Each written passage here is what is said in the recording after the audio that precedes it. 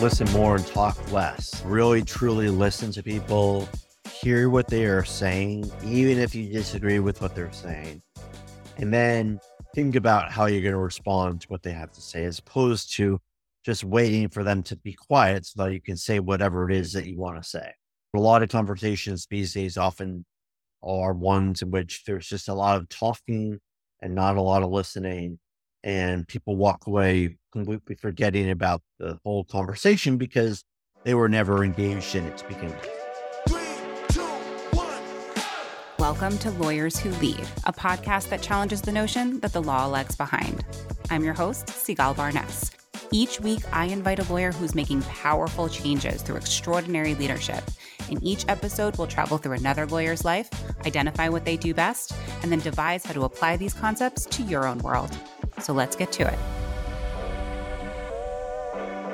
Welcome to Lawyers Who Lead. I'm your host, Sigal Barnes. Our guest today is the Director of Legal at Muhlbach, a contract lifecycle management program that provides lifecycle AI functionality to improve an organization's contracting process. This lawyer is dedicated to educating and inspiring others about the benefits of legal tech. His goal is to empower individuals with the legal ecosystem to thrive in the ever-evolving world of technology. He is also a frequent speaker and content contributor and has been published on various law outlets, including Above the Law, Law.com, and Bloomberg Law News. Please welcome our next lawyer who leads, Colin Levy. Colin, welcome to the show. Thanks for having me. I would love to start this episode with a little bit of gratitude and give our listeners a little slice of life from you. So if you can just share, what is your favorite moment so far today? I would say actually my favorite moment today probably has been speaking with you, because I love talking about legal tech and the stuff I'm interested in. And it gives me a real sense of ownership and joy to be able to kind of share what I have kind of picked up and learned over the past few years. So let's start it off with your lawyer origin story. How did it all begin for you? Sure. Began rather haphazardly a little bit, because when I graduated from law school at the time, the legal industry in jobs in the legal industry were hard to come by. The legal industry was just emerging from the Great Recession. And so it was definitely tough to find work. And on top of just a challenging employment environment, there was the fact that I had no experience and was trying to work in-house because I did not want to work for a law firm. So that made for a rather challenging period of time, which looking back meant that I was actually taking on a number of different temporary roles for about a year and a half or so until I found my first full-time job, because I was facing the fact that I didn't have experience, and to have experience, I needed a job, and to have a job, you had to have experience. So it was a catch-22. And I realized, okay, if I'm not going to find a full-time job, I'll at least find work that has opportunities for me to be exposed to those things that I would need to have exposure to do well in a permanent full-time role. Meaning jobs focused on contracts and documents and that type of thing, because I was very focused on being an in-house attorney focused on corporate transactions, which meant a lot of document work and drafting and what have you. So that's where a lot of my work came from. But during the course of those jobs, and then actually during the course of my first full-time job, I realized how little use of technology there was. And I thought to myself, other industries are making great use of technology, and yet the legal industry seems to act as if we're living in the 1920s or 30s, and just struck me as very odd. And I thought, I can't be the only person who thinks this way. Or maybe I was, but I needed to know one way or the other. So I took it upon myself to try to find others who were interested in this area and in the intersection between technology and the practice of law and business of law. And I found some folks. Was lucky enough to be able to have some conversations with them, which helped me learn about the space. And as I learned more about it, I wanted to have more conversations to learn even more. And that's really kind of what set me off on this journey that I've now been on. Do you mind me asking when you graduated from law school? Not at all. I graduated in 2010. Okay, so that's when I graduated. As I was hearing your story, I was like, oh, this sounds just like me. I bet you graduated in 2010. And I think you actually encapsulated that really perfectly, that feeling of just being like, what is going on? How do I start working? Also knowing that you didn't want to go into a law firm. How did you know that right away? I mean, some people have to go through those pain points, and a lot of times law schools are creating a funnel towards that. How did you know what, that's not for me. I want to go in-house. Well, first of all, I just was in touch with people who have been at firms or who had just entered law firm life. And what I was hearing was not what I was interested in. Obviously, long hours, doing a lot of kind of the same type of work, not having a whole lot of control over one's schedule, one's life, or one's, anything. And that just really wasn't appealing to me. And plus, I also went through the on campus interviewing process, which did not go well and was essentially a waste of my time. And I thought this just reinforces exactly my view of me not wanting to work for a law firm. To your point about law firms and law schools, yes, there is definitely a very strong pipeline between law schools and law firms that I think are economically beneficial for both, which is why they exist. And for me, I just wanted nothing to do with that. That was just not me at all. I wanted to be closer to a business. I wanted to be more data driven. I always had a little bit of a more quantitative kind of angle in terms of how I thought about things. So yeah, the law firm world was just a world that I really just was loath to have anything to do with.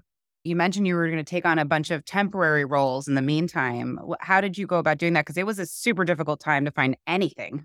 So I'm curious, just because I want to, for other people that are going through that struggle now in one way or another, I'd love to hear your approach so that maybe other people can gain some insights from that. Yeah. So I recognized that first of all, because I know experience, I had to do things that perhaps were a little more administrative or menial or what have you. And so I thought, well, okay, well, that is fine. I need to get some work somehow and be exposed to something. I also realized that, look, if I were in the position of hiring someone with no experience, I wouldn't have them do any kind of super high risk strategic work either because they don't know what they're doing. So, while it wasn't necessarily fun work to do, I also recognized because of those two things that I had to accept what I could get. Hmm.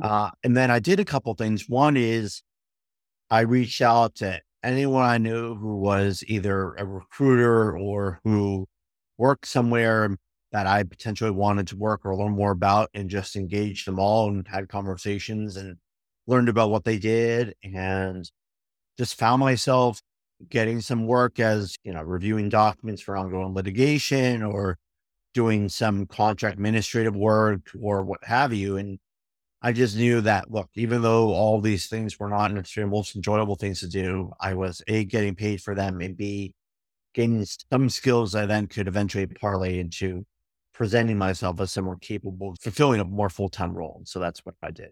That's great. And I think, in general, when you're entering like a legal business, you're starting to learn the business itself, you're understanding the dynamics, you're understanding the issues. So even beyond, let's say, your specific role, you're getting exposed to so many things within the business as well that I think are also very beneficial. So that's great. Absolutely. So let's talk about the moment, or at least the many moments in which it led up to you understanding, there's a big divide here between technology evolution outside the legal industry and within. Sure. So it really, I think, began in earnest when during my first full-time role, actually was part of a small team tasked with creating and implementing a kind of fairly bare bones contract management system for the legal department and for other business leads to use. As my team went about doing that work, I realized none of us know what we're doing. We're assuming that people work in a certain way and therefore putting those assumptions into something and hoping that it would work. And it wasn't really a huge success. I mean, quite frankly, it was kind of a failure. And that actually was very educational for me and very inspiring for me because I saw, look, first of all, the way that everything went about was backwards. We were creating before we were planning. We were putting in place things before we mapped things. And that was just backwards. And second of all, we hadn't really talked to anyone about what we were doing. We just went about doing it. And that was a huge mistake because when you're creating something that others are going to be using and will be impacting their process, you want to know how they work, where their pain points are, and understand them and have them be a part of the process from the start. And because we didn't do that, we were met with resistance and a flawed solution that didn't really solve the problem we were trying to solve for. And so that kind of really instilled in me this idea of people, process, and tech kind of making up these three pillars of an effective way to go about putting in place a new solution.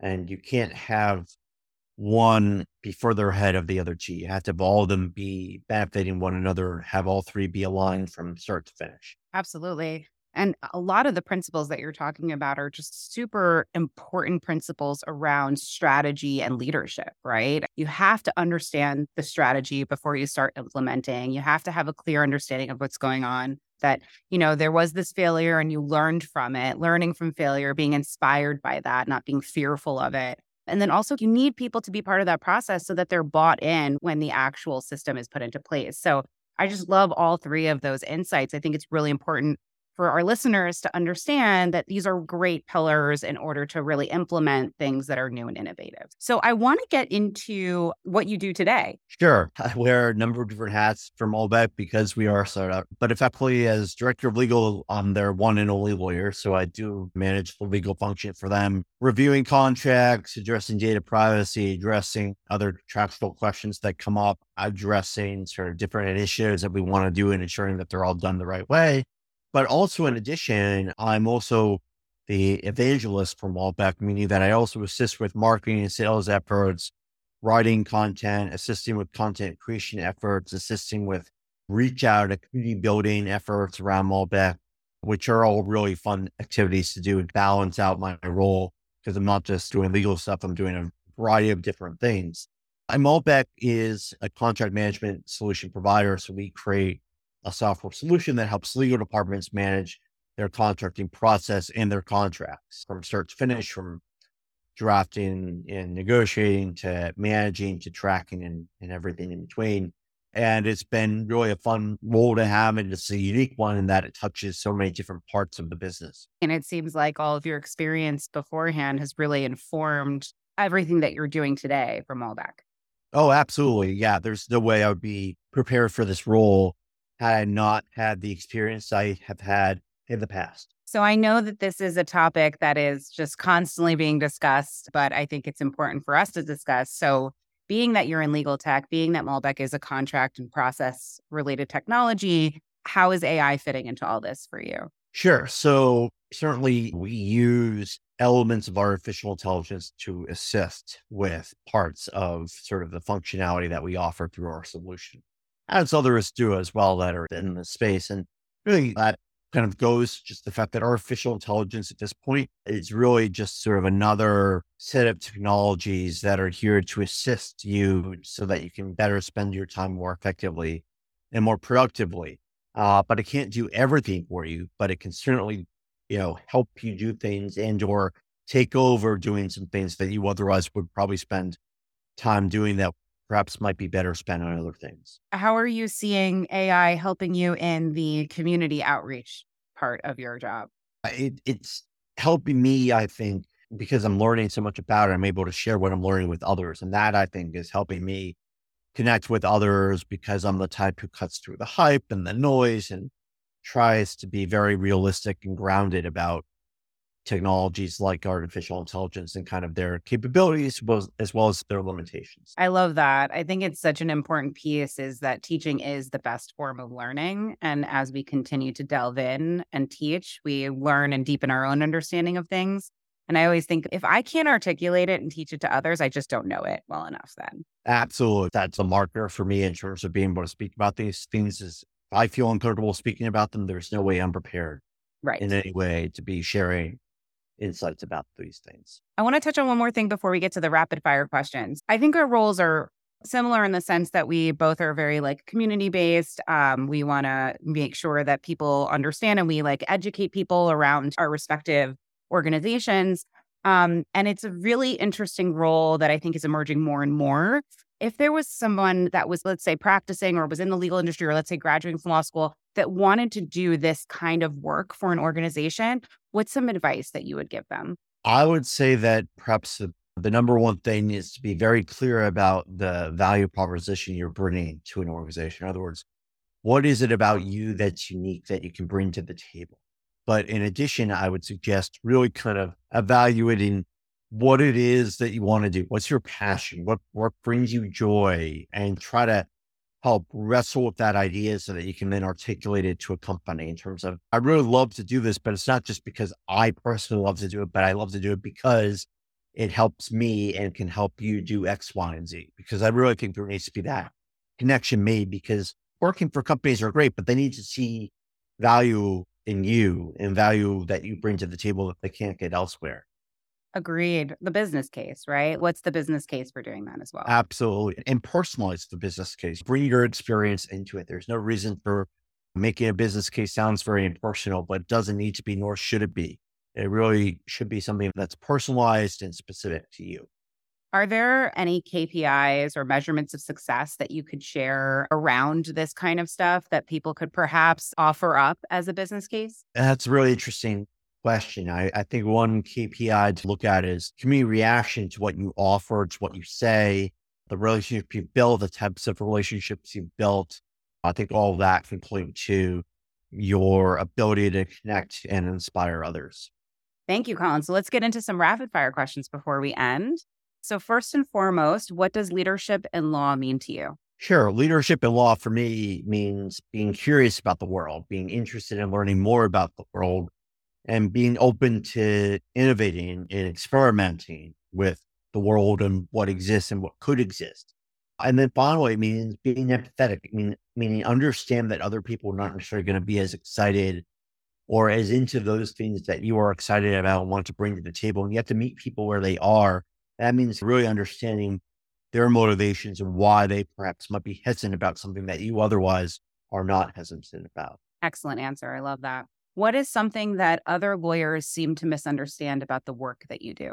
I think that a lot of people think that I either just talk a lot or I just review contracts all day long. And both things are part of what I do, but they are not everything and far from it. Talk more about that. Sure. I talk on podcasts like this one that I'm on.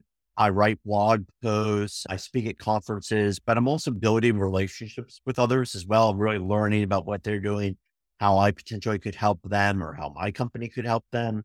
And then on the legal side, I'm looking at not just agreements, but helping people figure out ways to connect with others, ways to build relationships, as well as other things like privacy compliance with various regulatory regimes and laws that may apply to the work that we do or that we're trying to do. If there was one thing you could change about the legal industry, what would it be? One thing, I think I would change perhaps the number of people that feel like to be an effective lawyer means you have to be a jerk. And I feel like the legal industry has long promoted this false idea of a lawyer being this kind of asshat, pardon the expression. And my whole view is you don't need to be that way to be successful in law, nor should you be that way to be successful in law. I find it fascinating because I work in legal education and CLE, and a lot of the state CLE rules focus very deeply on learning about civility and professionalism. And they're fairly older regulations. And yet they don't seem in line with this kind of tough exterior that's mean and rude and needs to do everything in the name of advocacy for your client. So I agree. I think needs to be a lot more emphasis on that. And I'm hoping that will be a shift we'll be seeing a lot more of coming up. I'm trying to do my best to bring that to the table. I think you do, for sure. What is one piece of practical advice you can give to our listeners? These are leaders and future leaders in law. I think the one piece of advice I would have is listen more and talk less. Really, truly listen to people, hear what they are saying, even if you disagree with what they're saying. And then think about how you're going to respond to what they have to say, as opposed to just waiting for them to be quiet so that you can say whatever it is that you want to say. I think that a lot of conversations these days often are ones in which there's just a lot of talking and not a lot of listening. And people walk away completely forgetting about the whole conversation because they were never engaged in it to begin with. Yes. active listening, taking the moment to really think about what the person is saying. And I find that also trying to be mindful of any filter in which you're listening from and suspend any preconceived assumptions or notions. Or quite frankly, you don't even have to try to get rid of the filter, but just acknowledge it when you're talking, when you're responding, is acknowledge your view and the fact that you perhaps may be being led astray by that lens or perspective. The more I think we can acknowledge our own inherent biases, I think the more we can connect with others because they notice that we're self-aware of Yes. selves and the views that we bring to the table. And I think that brings a lot more authority when we're able to acknowledge those biases. Absolutely.